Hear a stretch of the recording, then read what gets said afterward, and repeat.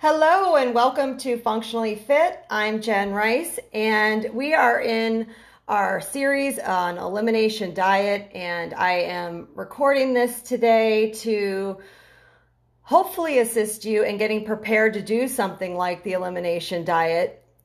If you'll refer back to the episode 31, it goes into elimination diet, how to do it, why to do it, when it's valuable to do. And if you've said yes, yes, and yes, this is something I want to do, I need to do this, then this episode is going to help you get ready to do that. Because although we'll be recording the 10th through the 31st of this month, so that'll provide 21 days of elimination diet support with tips and best practices and, pitfalls, obstacles, all of these things. The first place we should start, though, is taking stock of our symptoms. So the one thing we want to do as we're moving into preparing to do the elimination diet, we want to hone in on what is our why of doing this, because it is going to be work to do the elimination diet. It is going to take focus, consistency, perseverance. Your why of doing it has to be enough that you'll want to see it through to its completion, because you don't really want to start it and stop it and start it and stop it. And I'll tell you a reason why, immune system wise, we don't want to do that. And what the whole theory behind 21 days is not just an arbitrary number. It wasn't, just to make us suffer for 21 days versus 7 versus, 14. 21 is a specific number, and it has to do with our antibodies. So number one is taking stock of our symptoms. Do you have skin issues, digestive issues like I had? Do you have gas and bloating, intermittent constipation with diarrhea? Do you have bad allergies, like seasonal allergies, lots of runny nose, sinusitis, chronic sinus infections can be also rooted deeply in the gut? And how's your energy level? Are you tired no matter how much you sleep? Do you feel like doesn't matter how much you nap or rest, you have like a fraction of the energy you used to have? That was definitely the case for me. Do you ever feel like your mood is off, like maybe increased anxiety or increased nervousness? Certainly with the news going on these days, it's no wonder a lot of people are struggling with their mood, but a lot of our mood is rooted in the gut. And do you ever feel like you suffer from brain fog, or you're just not able to think as clearly or be as focused as maybe you once were? And often these symptoms can be coming from a deeper cause, and potentially they're from food sensitivities. So if you're going to begin an elimination diet, you want to first make a note of everything that you're noticing in your body. So you can take out, a journal, a piece of paper, you could type it in your phone notes, whatever works for you. But however subtle or long-term the symptom has been, it's a great idea to just list those out. So if you want to pause these recording, you can do that, and you can list out those things, or you can just make a note and circle back later. The second thing is we want to eliminate the usual suspects for the full 21 days. So we're talking the basic elimination diet, and one that I'll have the handouts on that I can upload to as well in Podia, is no gluten, no dairy, no eggs, no soy, no fast food, and no alcohol for 21 days. I also usually throw in there caffeine and a few other things, but just for like the basic elimination diet, let's focus on these main ones for right now, just so you can kind of get your head around that. And as I alluded to earlier, why 21 days? What is the deal with this 21 days? It takes around 21 to 23 days. The antibodies, which are the proteins in our immune system, that it makes them when it reacts to food, it takes about 21 to 23 days to turn over.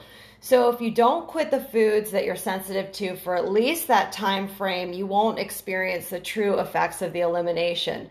So this is why, as I was saying, at the beginning of this episode that there is a reason for the 21 days. It wasn't just like thought up out of thin air. They didn't want to, just make us have to do something longer than we had to. The science behind it has to do with the antibodies, which are the proteins that our immune system makes when it's reacting to foods. And it can take around 21 days for us to see the full benefits. So that's why we don't want to just do 7 days here and a reset that's only a short amount of time.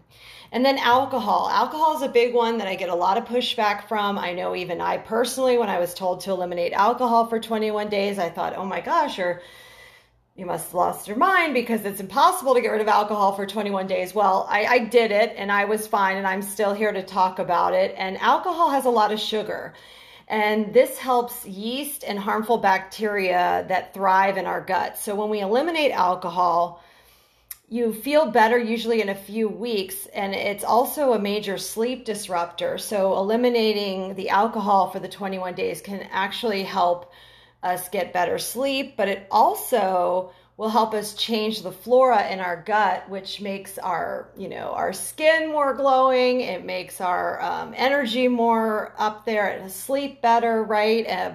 Focus better, all of that. So in this preparation episode, let's talk a little bit about, you made your list of symptoms that you've been having.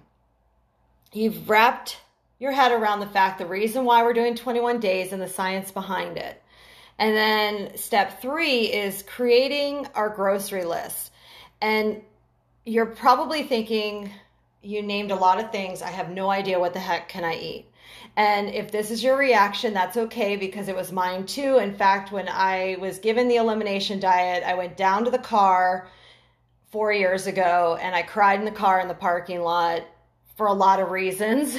I think part of me was grateful that I had some answers and control, and the other part of me was dreading that I was going to give up these things that had been emotionally comforting to me. They weren't exactly nourishing me or making me a more healthy person or a better person in any way, but I was just attached to the emotional outcome of eating and drinking certain things. And once we let go of that a little bit and sort of look at it as this food or this drink is nourishing me or it's not, I think that's a better perspective. But the diet does require a little grocery shopping and taking a few extra minutes a day to prepare the food. And when we're building these new habits, it does, again, here we go with the magic 21 days. It can take 21 days for a new habit to form. Even the yogis say that the new habit forming is really key around this 21-day period, because we want the habits to remain intact. And in fact, as I went on personally with the elimination diet, it became easier and easier for me and instant as to what I wanted to eat. If I was out somewhere or in a grocery store, the things I would pick up, it just becomes more and more easy. And now I rarely think about it as closely, other than maybe in a restaurant when you have to really tease through what's on the menu. The grocery list should comprise of 30% clean. So think of like protein, such as organic, hormone-free, grass-fed, lean beef, chicken, wild fish. You could do, obviously, turkey. There's lamb in there.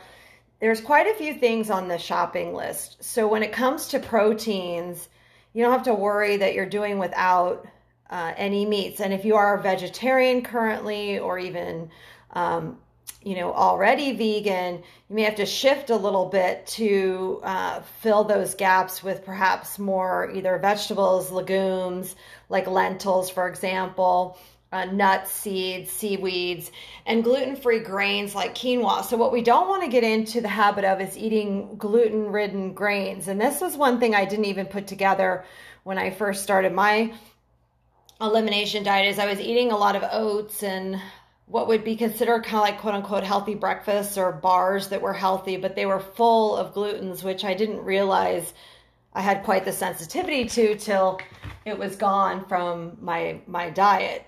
So the do's on the list when you're preparing is eating fish as long as you eat fish in general, and there are certain fish on the elimination diet that are better than others. For example, we want to avoid high mercury fish like tuna or swordfish and lean more towards salmon and smaller fish that fit in a frying pan, like the sardines, anchovies, these kind of things.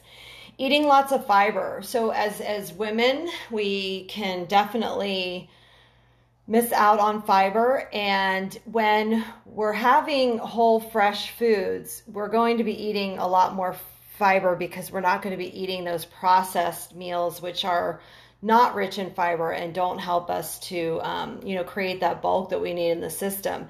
And eating lots of healthy fats. So this may be something that you'll have to begin to embrace, whether it's with ghee. So ghee was something I had never eaten until I started the elimination diet.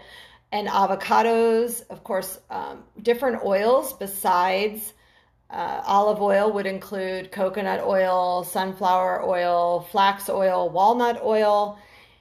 And then be careful of loaded shake mixes and things with lots of processed ingredients in them. So health bars are another place where you can get caught up if there are lots of different ingredients in the health bar that you can't pronounce, or you can't clearly see that it's pumpkin seeds and almonds and sugar, then maybe that's one to skip, because you want to make sure you can read all those ingredients.